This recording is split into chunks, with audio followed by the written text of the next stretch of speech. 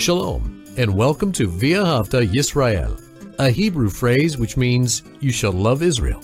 We hope you'll stay with us for the next 30 minutes as our teacher, Dr. Baruch, shares his expository teaching from the Bible. Dr. Baruch is the senior lecturer at the Zera Avraham Institute based in Israel. Although all courses are taught in Hebrew at the Institute, Dr. Baruch is pleased to share this weekly address in English. To find out more about our work in Israel, please visit us on the web at loveisrael.org. That's one word, loveisrael.org. Now, here's Baruch with today's lesson. God is a God that gives us change, that we go through periods of transition. And as we submit to His instruction, we are going to be moving closer and closer to where He would have us to be, so that we can do the things that He would have us to do. And as always, we have to ask ourselves a question, and that is, do I really want to be in God's will? And do I really want to do the things that are related to His purposes? If we're sincere when we say, yes, we do, then God's going to move in our life. He's going to equip us. And one of the great things that God has given to us, and I'm speaking about the wonderful provision of His Word. We find that God's Word is written down in a way that always gives us instruction, meaning this: there's nothing in this book that is casually given to us.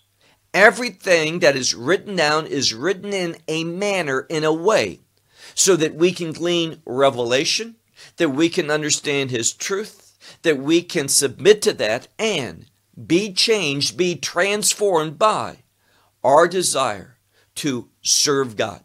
And that is a very important principle. You are not going to experience the change that God wants you to experience unless you want to serve Him. And it's that service, that doing His will, that is going to have a great impact in changing you and conforming you to the man or the woman that God wants you to be. Well, take out your Bible and look with me to Sefer Yehoshua and chapter 3, the book of Joshua and chapter 3. Now, this is a critical experience for the children of Israel. They are going to do something. They are going to cross Nahar Yarden, that is the Jordan River, and enter into the land of promise. Now, Moses, when we go back, for example, into the book of Exodus, and Moses is speaking about this entering into the land, Moses is under the assumption that when the children of Israel, he thought under his leadership at that time, would enter into the land, the kingdom would be inaugurated. There would be an immediate kingdom experience. We know that the children of Israel did not enter into the land of Israel by means of Moses' leadership. Moses, although he was a great servant of God, he was not perfect, and therefore one of the punishments for Moses failing to sanctify the name of God, for Moses taking things and matters into his own hands. Because of that, God said to him, you are not going to enter into the land of promise. And therefore, we know the name of our book, the book of Joshua. It's going to be Joshua that brings the people into the land, that his leadership is going to bring them across the Jordan River. And this is what we're going to study in chapter 3 of this book of Joshua, the crossing of the Jordan River. Now, there's going to be some similarities, great similarities, between that crossing and what took place 40 years earlier when the children of Israel crossed the Red Sea, specifically Yam Suf, the Sea of Reeds. We're going to see that there was that miraculous power of God manifested that stopped the waters, that has parted the sea. And now we're going to see that the Jordan River is going to be altered. It's going to as well stop in order that the children of Israel might cross the Jordan on dry land. And again, it's only God that stops rivers and does so miraculously. and then restores them back to his order. So what we're going to see with the children of Israel crossing the Jordan River, how they did it, who they were following, all of this has great significance. And if you miss out on what's emphasized here, you're not going to learn the principle that this chapter is really teaching us, emphasizing. And that is the significance of God's law, let's say it another way, that instrument that defines righteousness. It is a righteous reason why the children of Israel is entering to the promised land. They are following righteousness. And the message for us is this: if we want to find the will of God, we want to be in his will, then we need to be pursuing the righteous things of God.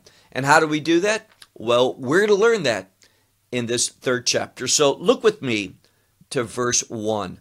The book of Joshua, chapter 3, and verse 1. We read here, "And Joshua got up early in the morning." Now, you hear that, and if we're not trained, we simply think, well, this is happening early on in the morning. It is. But there's greater revelation than just that. We find that when the word morning is mentioned, it has a purpose. And that is, morning represents revelation, a declaring, a revealing of something. It also is related to worship. We seek God first in the morning. There's an emphasis on dedicating that beginning of the morning to the Lord scripturally. So we see that the children of Israel under Yehoshua's leadership, they are pursuing God. They want to worship God.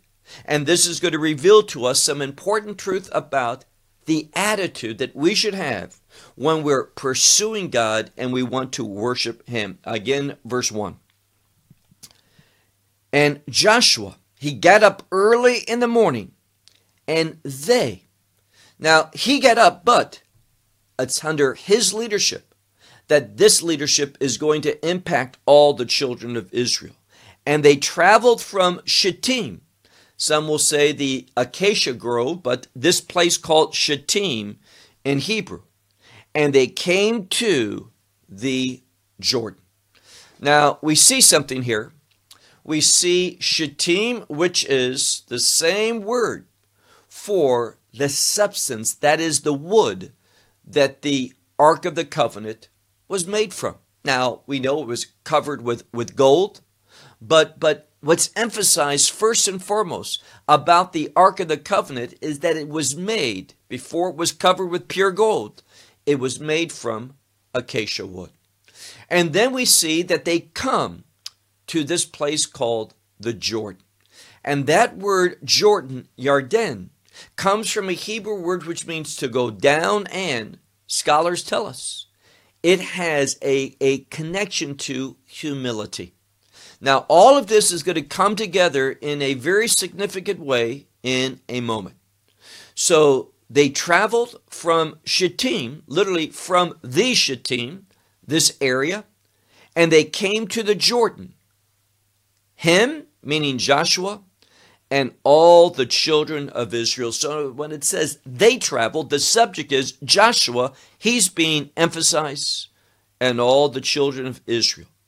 And they came to the Jordan, but notice, it says, Vayalinu Sham. They lodged there. Now, it's a verb, but it's where we get the modern Hebrew word for a hotel. So they lodged there, they stayed there before they will cross. Now, they're there for a purpose. Nothing happens in the scripture by chance. So they do not immediately cross the Jordan River, but they lodge there. Why? Well, look now to verse 2. "And it came about at the end of 3 days." Now, this should be significant to us because the number 3, an important number, also speaks of revealing something, documenting something, proving it, that there's a test that teaches us something. So they're there 3 days. Now notice, when the children of Israel came to Mount Sinai, Moses told the people, prepare yourselves, because in 3 days, what's going to happen? There's going to be that revelation, that giving of, in Exodus 20, we're talking about Exodus 19, where 3 days, prepare yourself, sanctify yourselves, for in 3 days, what was done? Aseret HaDibrot. The speaking forth, the proclamation of the 10 Commandments. So 3 days always has to do with something of significance, to be expecting, beholding, watching for. So 3 days, at the end of 3 days, it came about that the Shotrim, some Bibles will say officers, but this could be the word katznin, which is like a military officer. This is a different word entirely, and it speaks about those who, in modern Hebrew today, it speaks about a police officer. And the message here with this word is one that keeps, maintains, or establishes order. So God is revealing in 3 days, something's going to happen. You need to be ready for that. You need to be in the order of God. You need to see things from His standpoint. So, at the end of 3 days, it came about that the officers, in this case, like police officers, they passed into the midst of the camp. So they went into, passing through the midst of the camp. Verse 3. And they commanded the people, saying, as you see the ark of the covenant of the Lord your God, and the priests, the Levites. Now, it might be translated better, the Levitical priests. We know that every priest, from a Torah perspective, is from the tribe of Levites. Now, we have within that tribe Levites, and those who are part of the household, the family of Aharon, are the priests. So here, these two words are put together, Kohanim and Leviim, speaking about the Levitical priests. So he says, middle of verse 3, as you see the ark of the covenant of the Lord your God, and the Levitical priests, the ones who carry it, and you shall travel from your place, and you shall go after it, walk, follow after it. So there's going to be, without any doubt, you'll see it yourself, there's going to be an emphasis upon the Ark of the Covenant. Now, nothing happens in the Bible by chance. Everything has to do with revelation. And what we see here is, in order for the children of Israel, under Joshua's leadership, and this name Joshua is related to the same root, the same word where we get Yeshua's name from. Here he's called Yehoshua, compared to Yeshua. Now, there's another place in the scripture where Yehoshua, Joshua the son of Nun, is called directly that same name, Yeshua. For example, in the book of Nehemiah, the book of Nehemiah, and chapter 8. So it's interesting that in the same way that Joshua, the son of Nun, brought the children into the promised land, it's Yeshua, the Son of God, who brings them ultimately into that kingdom experience. There's a paradigm. There is something that relates to one of two things. What two things? The crossing of the Jordan, entering into the land of Israel, and the departure from this world and entering into the kingdom of God. And what's being taught here gives us insight and shows us what we should be doing in order to be pursuing that kingdom experience. So verse 3 at the end, and you, meaning you all, you plural, you shall travel from your place where you are, and you shall follow after it, meaning after the Ark of the Covenant. Verse 4. Now, verse 4 has a purpose, and it's simply this: to show respect for the Ark of the Covenant. Now, the Ark of the Covenant speaks about God's presence, we know, from the book of Numbers, chapter 7 and verse 89, that the Shechinat Hashem, the dwelling presence of God, his glorious dwelling presence, was upon the Ark of the Covenant. Between the Shnei Kruvim, the two cherubim, upon the Kaport, that mercy seat, that throne of grace. And we see that the Ark of the Covenant relates to the presence of God, but also the law of God, the commandments of God. And there is an inherent relationship between these two things. Now, many in Christianity don't know this. Some just reject it. But the fact of the matter is, there is a close relationship between the presence of God and the commandments of God. When we submit to the instructions of the Word of God, we are going to be brought into God's presence. And when we submit to His instructions, His words, His commandments, what are we doing? We're trusting in Him. See, remember where we began with our call to worship. You are either going to be leaning on your own understanding. What's the outcome of that? You reject the instructions of God. Or you trust God, and when you trust God, you're going to rely upon His word, His instructions, His commandments. Look at verse 4. He says, surely a distance will be between you and between it, meaning between you and between the Ark of the Covenant. And he tells us how much? Approximately, or like 2,000 cubits in measurement. He says, do not go near unto it, on account of which, so show respect. Don't draw near to it. Keep that distance of respect, acknowledging the presence of God. Why? He says, Lama'an asher tid'u, on account of, for the sake of, that you will know the way which you will go on it. So if we're going to receive this revelation, and this is what this chapter is about, remember, 3 days, a number of revelation. In the morning, also emphasizing revelation. And what Yahushua is saying is this: you have a journey to make. You need to travel on the right way. And only when we follow this ark that represents the instructions of God, the presence of God, only when we're following it, showing respect, honoring it, then and only then you will know the way which you are to go on it.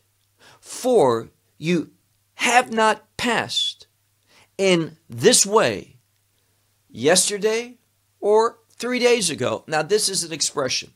When it says mitmo shilshom, it means you've never experienced this. You've never traveled this way before. Not only have you not traveled this way, but you haven't experienced such a journey. Now, what's being emphasized here is a newness. Now the children of Israel are being led by the Ark of the Covenant. That is, they're following the presence of God. Let's say it a different way. They're following the instructions of God. And here's the takeaway for us. It is only when we submit to the instructions of God, then we're going to be brought into the presence of God. And it's only when we are concerned about righteousness, because the law defines righteousness. The law is not an instrument that makes me righteous, but the law teaches me what is righteous and what is unrighteous. And he says, you've never passed. That's the implication. Ki lo avartim baderek. For you have not passed in this way. Not yesterday or not 3 days ago, meaning you've never have. Verse 5. And Yahushua, he says to the people, very important, Tit Kadesh, Now, it's in the plural, so it would be titkadeshu, which means sanctify yourselves. What does that mean? Now, we're all familiar, we've all heard this term, sanctify yourselves. But how do we do that? Some people, well, you just pray. No, there's much more to it than that. Just praying is not going to produce sanctification in your life. Understand this word for sanctification, it has as its root the word kadosh, holy. So sanctifying, being sanctified, relates to holiness. And we've learned over and over and over that holiness relates to the purposes of God. So when he says sanctify yourselves, what he's saying is, you be ready to do the purposes of God. Now, it's very simple. God's not bringing the children of Israel into the land of Israel, the promised land, for their purpose. He's bringing them in everything God has done, redeemed them, brought them out of Egypt. He's taught them for 40 years, do not trust in yourselves, but live a dependent life upon me. That's the message of those 40 years in the wilderness. And now those 40 years have been completed and it's time to cross over for righteousness, to live and do righteousness, which is seen only in the purposes of God. So he says, hit kadeshu, sanctify yourselves, for tomorrow the Lord will do in your midst niflaot, wondrous things. Now, I hope you see the progression. We submit to the instructions of God. That's what Yeshua is doing. He's telling the people what they must do in order that they have this transformation in their life. They leave the wilderness experience. God says, that's complete. Now you're supposed to cross over this Jordan meaning humility, in a humble way, cross over. When you are humble, you're going to not be relying upon your own understanding, but you are going to be trusting in God. That trusting in God, what do we learn? Brings us into the presence of God. And we're brought into the presence of God with the desire for righteousness and for fulfilling the purposes of God. And when we are committed to those things, God is going to work wonders. Where? He says here, for tomorrow the Lord will do wonders. And what's emphasized? Bekirbechem, in your midst. Verse 6. And Joshua said to the priests, saying, lift up the ark of the covenant and pass before the people. And they lifted up the ark of the covenant, and they went before the people. So we see something. Why is that verse there? To teach us. God gives instructions, and you're supposed to carry it out. We see that the priests are giving an example. They are taking the ark of the covenant. They are going in the midst of the people. Why? This shows that God wants to be among them.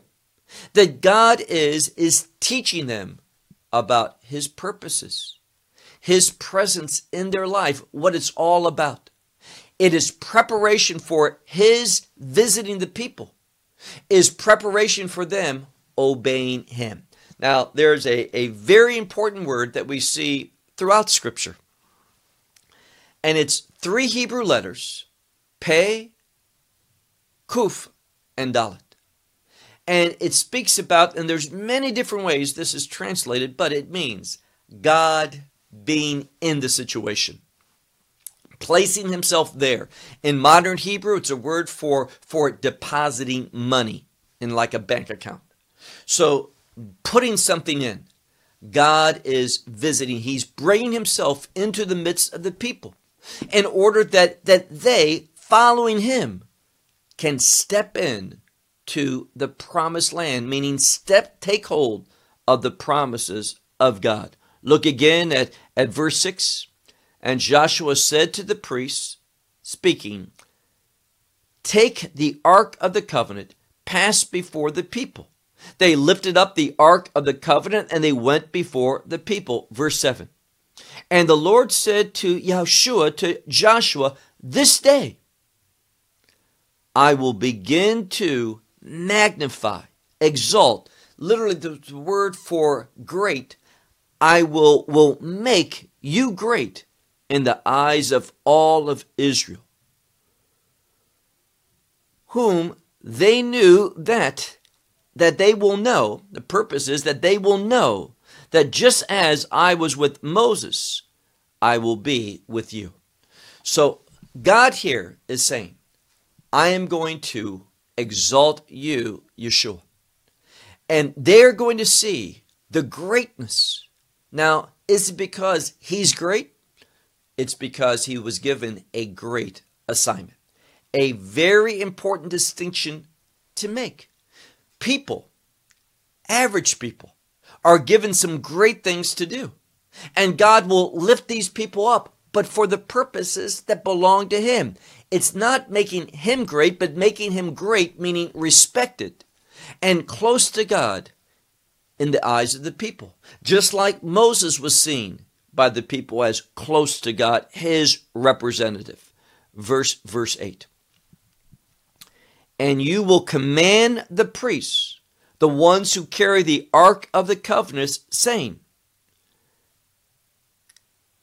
as you come, speaking to the priests, as you come, meaning when the priests come to the end of the water of the Jordan, meaning when they step to the banks, when they're on the banks of the Jordan River.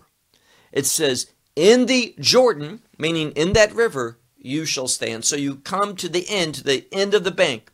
And he says, just don't stop there, but you stand in, notice what he says, you stand in the Jordan. Verse 9. And Joshua said to the children of Israel, Goshu Hena, which means come here, approach here. And they will hear the words of the Lord your God. Now notice, they will hear, it's all about revelation. They are going to themselves hear the word of God. So what's happening here? Well, God is taking this day, He's sanctifying it, meaning it's a day set apart for his purposes.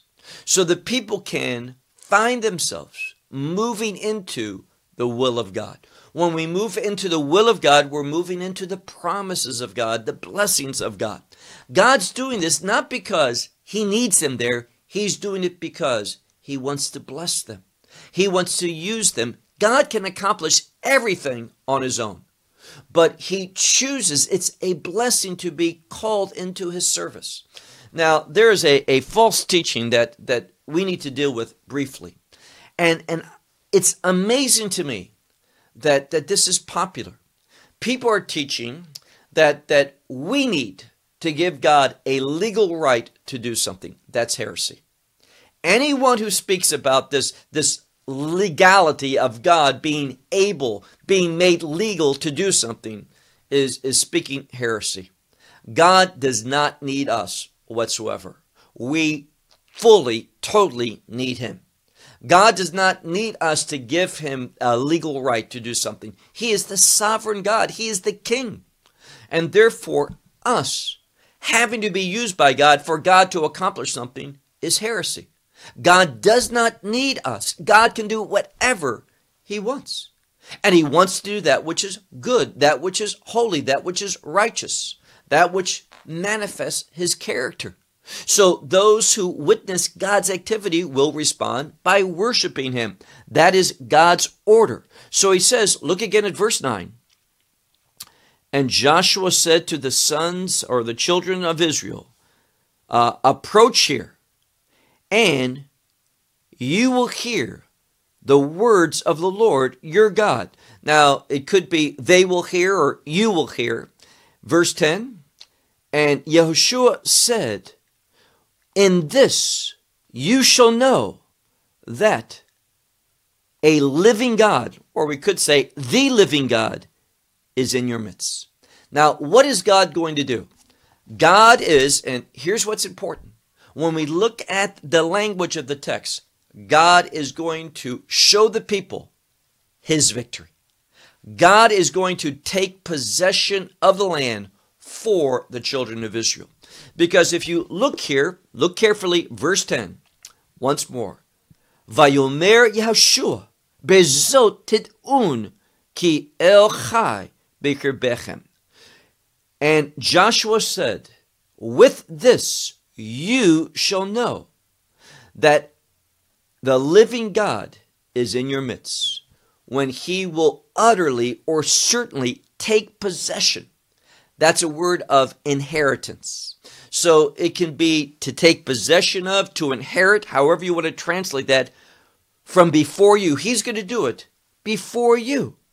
And he's going to take possession before you, in your presence, of who? Of the Canaanites, the Hittites, the Hivites, the Perizzites, the Girgashites, the Amorites, and the Jebusites. Now, notice 7 nations are mentioned here. Why 7? Because 7 relates to purpose. God is moving to fulfill his purpose. And when the purposes of God are fulfilled, the people of God are blessed. Very important principle. When God's purposes are fulfilled, the people of God will be blessed. Therefore, if I want blessing in my life, it's not that I give God the legal right to do it, but rather I submit to his instructions. Submitting to his instructions, being humbled in the presence of God, brings me into the presence of God, so that God will work his work in me, through me. This is what God's doing. Look at verse 11. Behold, now the Ark of the Covenant has been mentioned many, many times in chapter 3. But notice it's being emphasized. If we fail to comprehend that it's being emphasized, we see that word in verse 11, hine, behold. Behold the Ark of the Covenant, the Lord over all the earth, passes before you in the Jordan. Jordan relates to humility. God moves in your presence when you are humble before him. You cannot overestimate or emphasize the importance of humility in order to be drawn into the presence of God, to be used by God. In fact, if you're prideful, if you are selfish, if you want to exalt yourself, you will not be used by God. So he makes it very clear here. Look again at the text. He says in verse 11, behold the Ark of the Covenant, the Lord over all the earth. He passes, the construction of that is also a emphatic construction, over. He passes before you in the Jordan. Verse 12. And now take for yourselves 12 men from the tribes of Israel. One man from every tribe. Now, we see here the number 12. The number 12 is a kingdom number. Now, I received a very fine question. Someone asked me and heard me say this in a different message, saying, well, where do we know that from? Great question. Verify what you're hearing. Ask for a biblical citation for that view. And when we go, for example, to the book of Revelation, and we're dealing with the New Jerusalem, we see that the number 12, whether it's 12 or 12 times 12, 144, or 12,000 times 12,000, 144,000. When we see those numbers, 12, 144, 144,000, all of these relate to 12, which is a kingdom. All of this is being emphasized within the context of the New Jerusalem, that final state, and it's an eternal state of the kingdom of God. So 12 tribes, there's 12 tribes because God has a kingdom purpose with who? These 12 tribes. Let's say it another way. With the children of Israel. And it is so sad that a growing number of evangelical teachers feel that there's no longer any significance with the land of Israel, with the tribes of Israel. All of that they believe is done away with. They try to justify it by saying they're a covenant-breaking people. Well, even in the midst of disobedience, God, He is going to bring restoration to those who have a covenant with Him. Now, that should be an encouragement for those who are part of the new covenant, because we see God do it with those who are part of the old covenant. God's faithfulness is to His covenant people. It's emphasized. Look now to verse 13. And it came about as the sole of the feet of the priests. Who are the priests?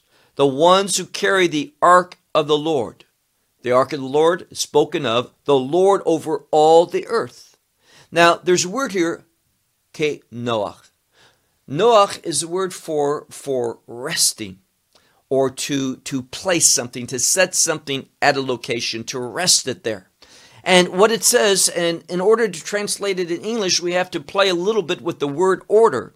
If we translate it literally, it says, and it came about as rested the soles of the feet of the priests, the ones who carry the ark of the Lord, and it's a different word for Lord here. The first one is Hashem, the second one is Adon, the Lord of all the earth. When their feet, the feet of the priests, the sole of the feet, touched or were rested upon the waters of the Jordan. What happened? The waters of the Jordan, they were cut.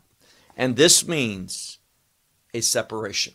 Now, what's interesting to know is that this word for cutting is a covenant word. I've shared with you many, many times. In Hebrew, you cannot say la'asot brit. La'asot is to make. Brit is covenant. You can't use that term la'asot brit. It's not proper Hebrew. Likrot brit. You have to cut a covenant. So every time the Bible says to make a covenant, it uses this unique word. And this word is appearing here for cutting the waters of the Jordan River. And this is important because these waters of the Jordan, they're cut. And the waters that come down from up above, meaning that flow downstream, notice what it says in the verse 13. And they stood, waters is always plural in Hebrew, so they stood, meaning the water stood as one heap. So the waters were cut. Some continued on, and it became dry there. That other that was there where the waters were cut, a mound, a heap of water was established. That's what the scripture's saying. Now, it came about supernaturally. It was God, remember what it says, you're going to see wonders in your midst today. Literally when God said it, the next day, which is this day, God's going to work mightily. And notice the next part, verse 14. And it came about when the people traveled from their tents to pass over the Jordan, the priests, again, it always tells us the priests, the ones who carry the Ark of the Covenants, Ark of the Covenant before the people. They were doing this. And when the ones who carry the Ark entered into the Jordan, the feet of the priests, again, the priests, the ones who cover the Ark, when these feet, we could say, dipped, they came into and they dipped in the end of the water. So they came, they went before the people beheld this, they came to the end of the bank. What were they told to do? To stand in the water. And when their feet entered into the water stopped, the water was cut, and now we're seeing that having been told to us is now taking place literally. And what happens? Well, this water, and realize something, this water, the Jordan River was much stronger than 3,500 years ago than it is now, because it says the Jordan, it would fill up all its banks all the days of the harvest. Meaning it was a powerful, it was an abundant river. Now we look at it, and people, we see this, some people scoffed at the Jordan. But when it came time for harvest, something miraculous took place. So if you were looking for the unusual, you saw the hand of God. And this Jordan River, it was a humble river. Yarden means just that. But it had a powerful result. All the days of the harvest, it would overflow, it would fill up its banks. Verse 16. But what would happen here? It had a history of overflowing the banks, but here it says, the waters stood. What waters? The waters that came down from above, that water that came from upstream. And it says they stood. How did these waters stand? Once more, ned echad, as one heap. Now, this word for one is related to God. We pray tonight, Shema Yisrael, Hashem Elokeinu, Hashem Echad. This mound of water, this one mound, the reason why it's called in the Hebrew text, if we look at it carefully, why it's called by the way that it is to tell us Ned is a heap, Echad, Ned Echad. This belonged to God. God was the one who brought this about. And what happens? Well, we see here that this took place very far from Adam. This is a location. The city, which was from the side of Sartan. Now, here is another place. So these names are given Adam, Be, Sartan. Why? In order to show where it actually took place. And it says, look at the second part of verse 16. This water that stood in one heap, that went down upon the sea of the Arava. This is the sea that's near the Yam HaMelach, the Dead Sea, although Yam HaMelach literally means the salt sea. And it says here that it stood literally, tamu, it came to an end. And what happens? Well, here we see that it stood at an end because it had been cut to do that, made to do that, put in this type of position. Verse 16 at the end, and the people passed through where before Jericho. Verse 17, our last verse. And the priests stood. Who are the priests? The ones, over and over we're told this, the ones who carry the ark of the covenant of the Lord. They stood how? Well, they were told to stand upon the water. They did, or stand in the water. But notice, they were standing on dry land in the midst of the Jordan. And then we have a word for being established, made firm. They were on, because they were submitting to the instructions of God, they were on solid ground, firm ground. And all of Israel passed through on this dry land until they came to the end. So in the same way that the water stopped, it had an end, the water remained this way until the end of all the nation. Now, what's important is this. The word here for nation is the word goy. And I've shared many times that prophetically, when God is pleased with Israel, he calls them goy. Now, that may be surprising for some because we think of a goy as Gentile, one who has no covenant relationship. But if we go back to the promise, and I'm speaking about the promise in the Abrahamic covenant, that God says he's going to make this nation, goy gadol, a great nation. And this word repeats in regard to Israel being called a goy. Why? When we submit to God's instructions, when we are pursuing righteousness. How do we pursue righteousness?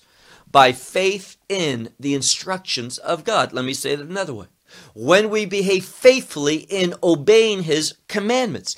And what happens? Well, this is going to bring us into becoming what God wants us to be. Israel is called to be goy gadol, a great nation. So this term goy is used in regard to Israel to show it's these principles, submitting to God, following his instructions, that causes God to be in your midst, to do wondrous things that fulfill his purpose. Again, all of verse 17. And the priests, the ones who carried the ark of the covenant of the Lord, they stood upon dry land in the midst of the Jordan, and they stood there firmly. And all of Israel passed upon dry land until it came to an end. What did all the nation pass? And they came to its conclusion. All the nation passed over the Jordan River. So realize, everything that God gives to us in his word has a purpose. And this shows us that Israel comes into the will of God, into the promises of God, in order to become the people of God, because they were following God. How do they do that? By pursuing his instructions, by wanting to do his commandments in order to pursue righteousness. So ask yourself the question, are you pursuing righteousness? And if you are, how do you know that? Because righteousness is always related to the instructions of God. Left to ourselves, when we lead upon our own understanding, we are not going to know the righteousness of God. It begins with faith to be declared righteous, to be saved, to be brought into this new covenant. It's by faith. But that faith is going to demonstrate itself by obeying righteous instructions. This brings us to where God wants us to be. Not just that we're there, but we will be able to be used by him to carry out his purposes. A very important chapter will close now. Until next week, shalom from Israel. Well, we hope you will benefit from today's message and share it with others. Please plan to join us each week at this time and on this channel for our broadcast of loveisrael.org. Again, to find out more about us, please visit our website, loveisrael.org. There you will find articles and numerous other lectures by Baruch. These teachings are in video form. You may download them or watch them in streaming video. Until next week, may the Lord bless you in our Messiah Yeshua, that is Jesus, as you walk with him. Shalom from Israel.